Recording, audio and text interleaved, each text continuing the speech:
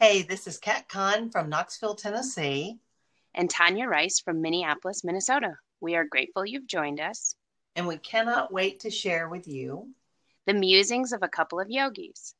We hope you learn, laugh, and enjoy And we hope you will share with us. any of your comments or questions. Without further ado, this is Two Pittas on a Pod.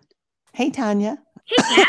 Let's try that one more time. Well, I'm excited today. We're talking about yoga nidra. I'm almost excited did too. it again. It's one of my favorite things. I haven't had the opportunity to do it a ton, but the times that I have done it were really powerful and really amazing. Yeah, I didn't know anything about it really until a few months ago. And I started researching and exploring. And as you know, now I'm doing a yoga nidra certification course. But I just am really pretty darn obsessed with it. It's very powerful. Yeah, it's super amazing. The first time I was introduced to it was about 5 years ago. And again, just much like what you're saying, like I didn't have any expectations going into it. And when I left, I was like, what happened to me? It was fantastic. Yeah. And I've done it a few times since. It's really been amazing. Well, for people that don't know what it is, you want me to tell them? Yeah, I do. Okay. Yoga Nidra is a form of guided meditation, and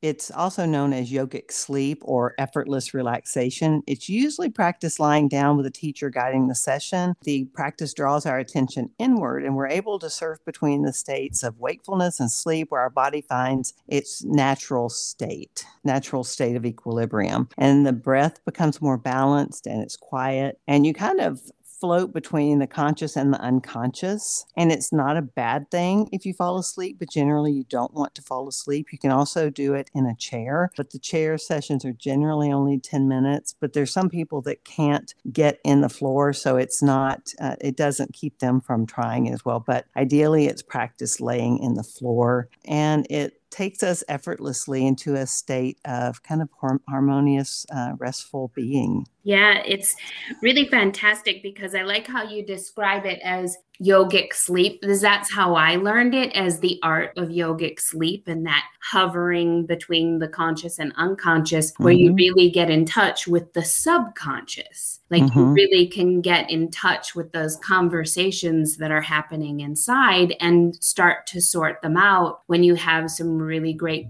guided journeys. And, you know, you and I had talked a while back about dreams and lucid dreaming, and quite literally, it's like a guided lucid dream. Right. And it's really quite powerful, especially if the person that you're working with like knows what you're trying to work through. So you can use it for specific applications. You can obviously do it just as a joyful journey if you just want to try it out and, you know, take a yoga nidra class and whatever journey they take you on, that's lovely too. But if you really want to start to get in touch, maybe you do it more on a private scenario so that you can actually drive that journey in a direction that you know you need to be working on. And I know you're going to talk about later the people who could really benefit from doing yoga nidra, which is what I'm talking about with those specific applications. But I do like that you suggest that it's okay if you fall asleep, but we really don't want you to fall asleep. Like we really want you to find that space where you can hover in between the conscious and unconscious, because we really do want you to actually be part of that journey, to allow the subconscious to be part of that journey. And if you fall completely asleep, then your subconscious loses out because your unconscious takes over. And we really, really want your subconscious to be involved. The yoga nidra teacher that I have, who is, you know, fairly well known here in the state of Minnesota, she always says when you're lying, be finger distance from the person beside you, not because you want to be within their space or whatever it is, but because you want to help everybody have the best journey. So if you hear the person beside you start to snore, to tickle their fingers to bring them back awake, and that you know respectfully they'll do the same for you, so that everybody can trust that they're going to have a very awakened journey. Well, and you want to keep that semi-consciousness because that's the place where you can work on being healed and restored and awaken to your most deepest all-knowing self. Right. And that's really the piece, is we want to awaken that.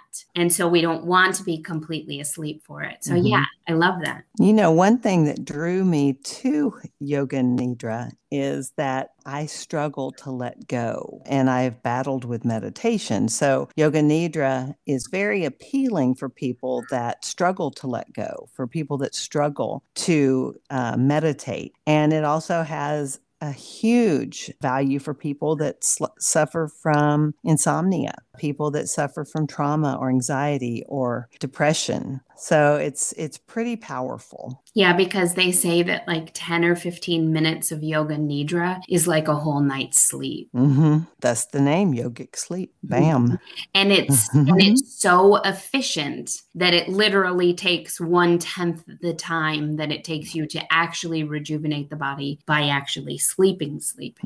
Well, and one thing I think it's important to mention is that Yoga Nidra doesn't try to fix anything. And this is something that I got from Eckhart Yoga. If anyone wants to check out their site, it's just eckartyoga.com. But they talk about Yoga Nidra a lot, but he makes a big point of saying it doesn't try to fix anything. Instead, through deep, heartfelt listening and welcoming, many of the problems of our body and mind just find harmony and resolution. Yeah, it just, it takes all of the wavelengths in the body that aren't communicating, and it brings them into alignment so that it begins to communicate. It's like, think about all these flashlights in the dark, like zipping around in all these different directions. And instead you take everybody and have them point at the one same object, and it's truly illuminated. It's like the same thing in the body. To quote him on this one thing that I think you're going to love, this is both the heart of yoga and the embodiment of enlightened living, to be with things as they are and to feel this deep surrender to ourselves and towards life. Oh, isn't that awesome? I like deep surrender. I do too. But to practice Yoga Nidra, what you mostly do is you lie down and rest, and the teacher kind of does the rest. Yeah. You do want to make sure you're with a teacher that knows what they're doing, and there's plenty online too. You don't have to leave your house, but you do want to find a teacher that knows what they're doing to guide you. Most of the sessions are about 30 to 45 minutes, and you start by setting an intention why you're doing the practice and kind of inquiring to yourself into the deeper intentions for life. Where are you going? Are you on track? Kind of just doing a little check-in with yourself and, kind of working through a lot of that when you're starting, and then letting the teacher guide you. Yeah, it's super fantastic because the times that I've done it, so the experience that I've had, they were at like weekend retreats or things. And so the intention of the Yoga Nidra was like these peaceful journeys, right? And the very first Yoga Nidra that I had, it was in a room full, and I bet there had to have been 100 people laying on the floor. And she started, and, she's just beautiful, right? East Indian, so like perfect skin and all the glow, and, just seated like, I don't know, Buddha, in its best form or whatever, in like this beautiful gold and orange, which of course are my colors, this beautiful sari that's just wrapped around her gloriously, right? And she starts the class by singing, and of course have no idea what the words are, but it doesn't matter because it like takes you to another place. And then, her voice just moves into this very silky guided meditation, but it was way more like I can't even put words to it. And she took us on a very lovely journey that was, taking a walk through what we would, I don't know, call the afterlife, and, visit with those who have gone before us and chat with them about the journey they would like for us to be on, because sometimes we get so much in our own way trying to pick our own journey. And so it was just this really lovely experience. And yeah, I still think about it many times. When we're in this state, a lot of times we hit various emotions and thoughts and beliefs, and sometimes the unexpected emerges. And this is where a lot of times people that are struggling with anxiety and depression and PTSD, and even just bad body image, it doesn't have to be, a diagnosed something from the DSM and the psychology DSM, but a lot of things can emerge, and from that deep underlying sense of peace that you get, you can work through a lot of your traumas, a lot of bad memories that you may have. From this deep underlying sense of ease, we might effectively meet our uncomfortable memories and traumas and try to start dealing with those, and through deep listening and welcoming and kind of ushering in some calm that might help. But you always start with setting an intention for a yoga nidra practice. And so if you know what you want to work on, I always know what I want to work on, but it's never ends up being what I ended up working on ever. It's never, but this is like what I was talking about when she guided us to instead ask for like our angels and our saints to choose what we need to work on, because we get so much in our way by, letting our desires and our attachments tell us what we want to work on, when really that's not what we need to work on. Right. Yeah. Oh yeah. The stuff that I need to work on, I don't want to work on that. Oh, heck no. That's why I don't pick it. Yeah, none of us want to work on that stuff. No. Did you know that Yoga Nidra has its roots in philosophy called Sankhya, and it was written down first around 700 BC? Wow. I didn't know that. And over the centuries, people have practiced those teachings and expanded upon them. Ooh, I do love that, because you know me and loving deep old Eastern philosophy and knowledge. Well, let's make sure I'm pronouncing it right. Sankhya, Sankhya. Sankhya. Yeah, there you go. I love it. And so anyway, I found that very interesting that it had been around for so long, because, there's so much. I'll never learn everything there is to know about yoga. Every time I think I know a lot, then turns around, I don't know shit. I don't know anything. It's like, there's so much more to learn. Oh, yeah. I know that you mentioned to me earlier the importance for, we say, for you and I and for the people that we know to do yoga nidra, to add it to your practice, maybe on a more regular basis. All of us need yoga nidra, but I do feel like if you can come to a place where it can be very, very specialized for what you need, you could make that journey very, very formidable in terms of your path going forward. So you mentioned like people of trauma or people with PTSD or people who have control issues or even grief issues. Guided nidra is a really great place to discharge some of that in a very safe place. But it's also a very safe place for if you're not entirely sure what it is that is like gripping you or holding you back from your better self. It's a great place to do that investigative work without it actually having to be a conversation out where maybe people are giving you their opinions or they're giving you their advice, but instead you can just really have this inner dialogue and come to realize, oh my gosh, I never realized it. But every time I get close to A, B, or C, it's because that's what's holding me back. And I never really clued into it. I did this yoga nidra journey and some of that stuff was revealed to me. It was lit up with the flashlight and now it becomes apparent. It's how we can investigate repetitive forms of self-sabotage. And we know we've done it. We know people who do it all of the time. So it's a really great place to start doing some of that investigation investigation, where if maybe you're not feeling capable of verbalizing it to someone else, you can start to illuminate it without actually having to say the words out loud. Well, and also if you decide you want to practice Yoga Nidra, don't go with the expectation that after one session of Yoga Nidra, all of your life's problems will be solved, because you may take one class. If you go in with high expectations and go, well, that was crap, that wasn't anything like what I expected. But one thing that I love about it is, intense yoga flows, a hot yoga studio where that Tanya has, or we do vinyasa flows at my studio, or even the long holds of poses. Not everyone can do all of those, but everyone can do Yoga Nidra. Everyone can. Everyone from children to seniors can do it. And it's easy to follow at any age or any physical time in your life. And you can't really do it wrong. As long as you can lie down in a supported Savasana, and you do want to be supported because you're going to be there for a while. So you want to be comfortable. So the first time I did it, I tried to just lay straight on the floor with just my mat, and I was fidgeting too much because it was too long. Yeah. And anytime you're thinking about your body not being comfortable,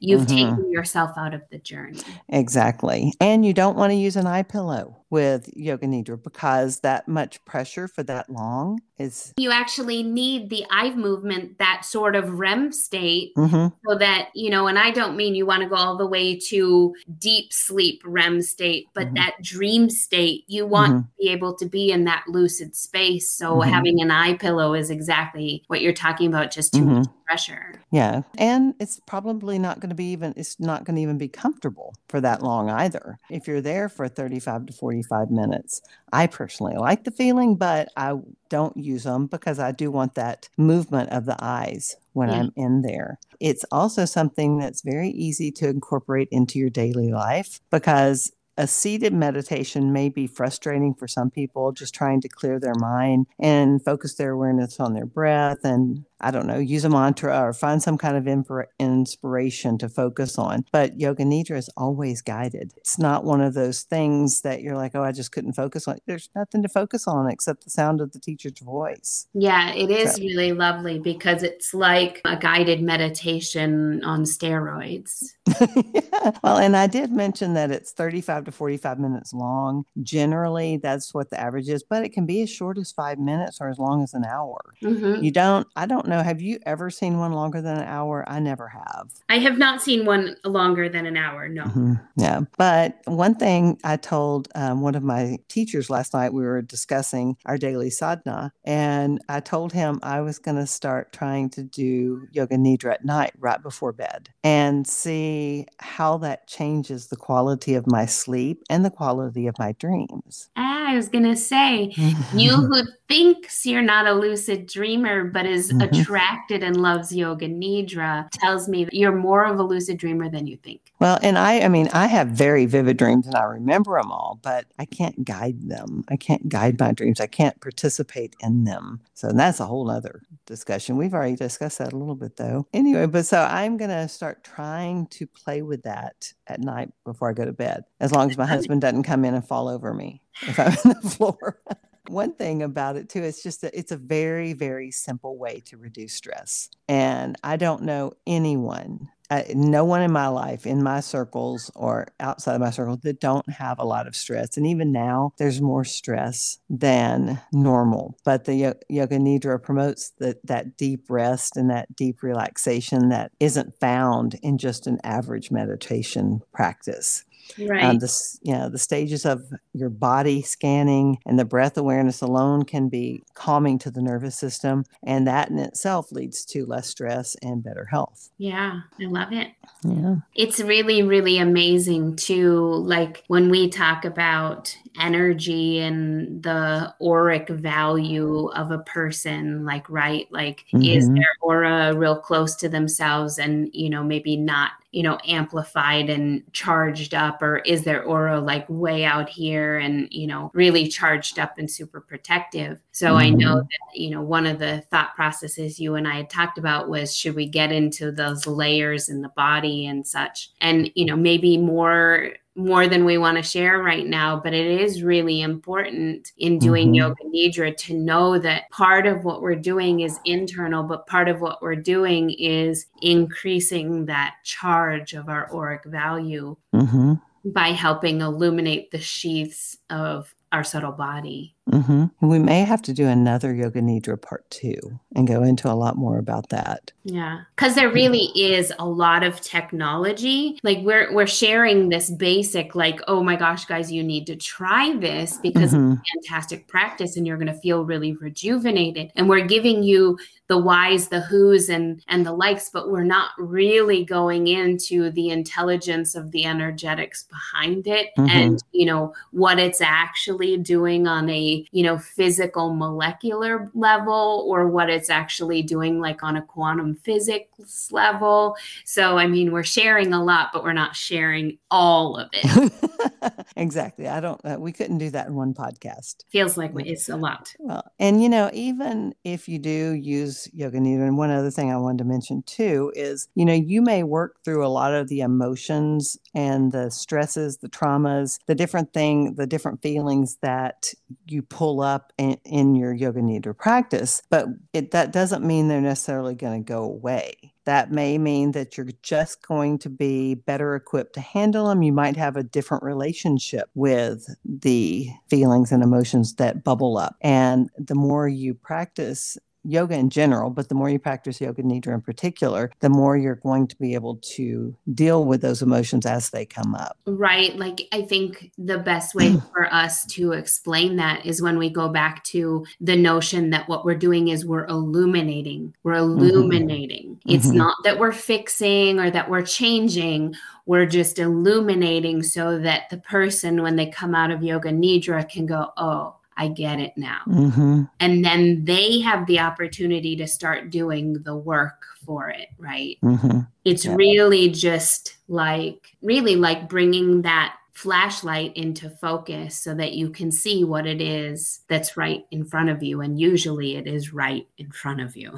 Kind of what you just started touching on, and how a samskara can be used as an intention within your Yoga Nidra practice. So you can use these impressions and thoughts that have been created in our minds by our actions and our habits, and use that within your practice to work on some of those issues too. Our samskaras are, for people who aren't familiar with the word, are deep impressions, our old impressions, our bad habits. They're our go-to. When something comes up, our mind immediately goes to a samskara. That's our impression of it. Whether it's right or wrong, it's where our mind goes. And sometimes we're like, gosh, stop doing that. And other times we're like, oh yeah, that's my comfortable place. Like, right, we don't even realize it. But those are exactly like what you're referring to. Those are the things that we can really be working on when we're working on our Yoga Nidra, because those are the things that we can start to illuminate as to why are those impressions coming up first thing? Why is that the way why we always think that way? Like, why are we the first person to take offense, or why are we the first person to get angry, or, you know, like, why are those impressions coming up? Yeah. So all this good stuff you can work on with Yoga Nidra. So it is definitely a good practice, and there's so many wonderful resources out there. You can Google Yoga Nidra for Dummies or just look up Yoga Nidra for emotional healing or whatever, and just see what pops up. There's a lot, but also, speaking of popping up, you do want to make sure you're looking at sources that know what they're talking about as well. Right. So tell me, do you have any books you want to share? I do. I've got 2 books. One is by Richard Miller, and it's Yoga Nidra, a meditative practice for deep relaxation and healing. He's a PhD. This one also has 6 guided Yoga Nidra exercises that are included on a CD with the book. And then another one by Julie Lust is Yoga Nidra for complete relaxation and stress relief. Wow, super cool. Yeah. So the moral of the story, folks, is anyone and everyone can do Yoga Nidra, and quite literally, it should be you. Exactly. Yeah. Go get your yogic sleep on. Go on now. Perfect. I'm Kat Kahn. And I am Tanya Rice. And this is Two Pittas on a Pod signing off. Thank you for listening to Two Pittas on a Pod. We're grateful you joined us. Join us again for more musings of a couple of yogis. We hope you learned, laughed, and enjoyed this podcast, and we hope you will share your comments or questions. Email us at twopittasonapod@gmail.com. And like us on Facebook and Instagram at Two Pittas on a Pod.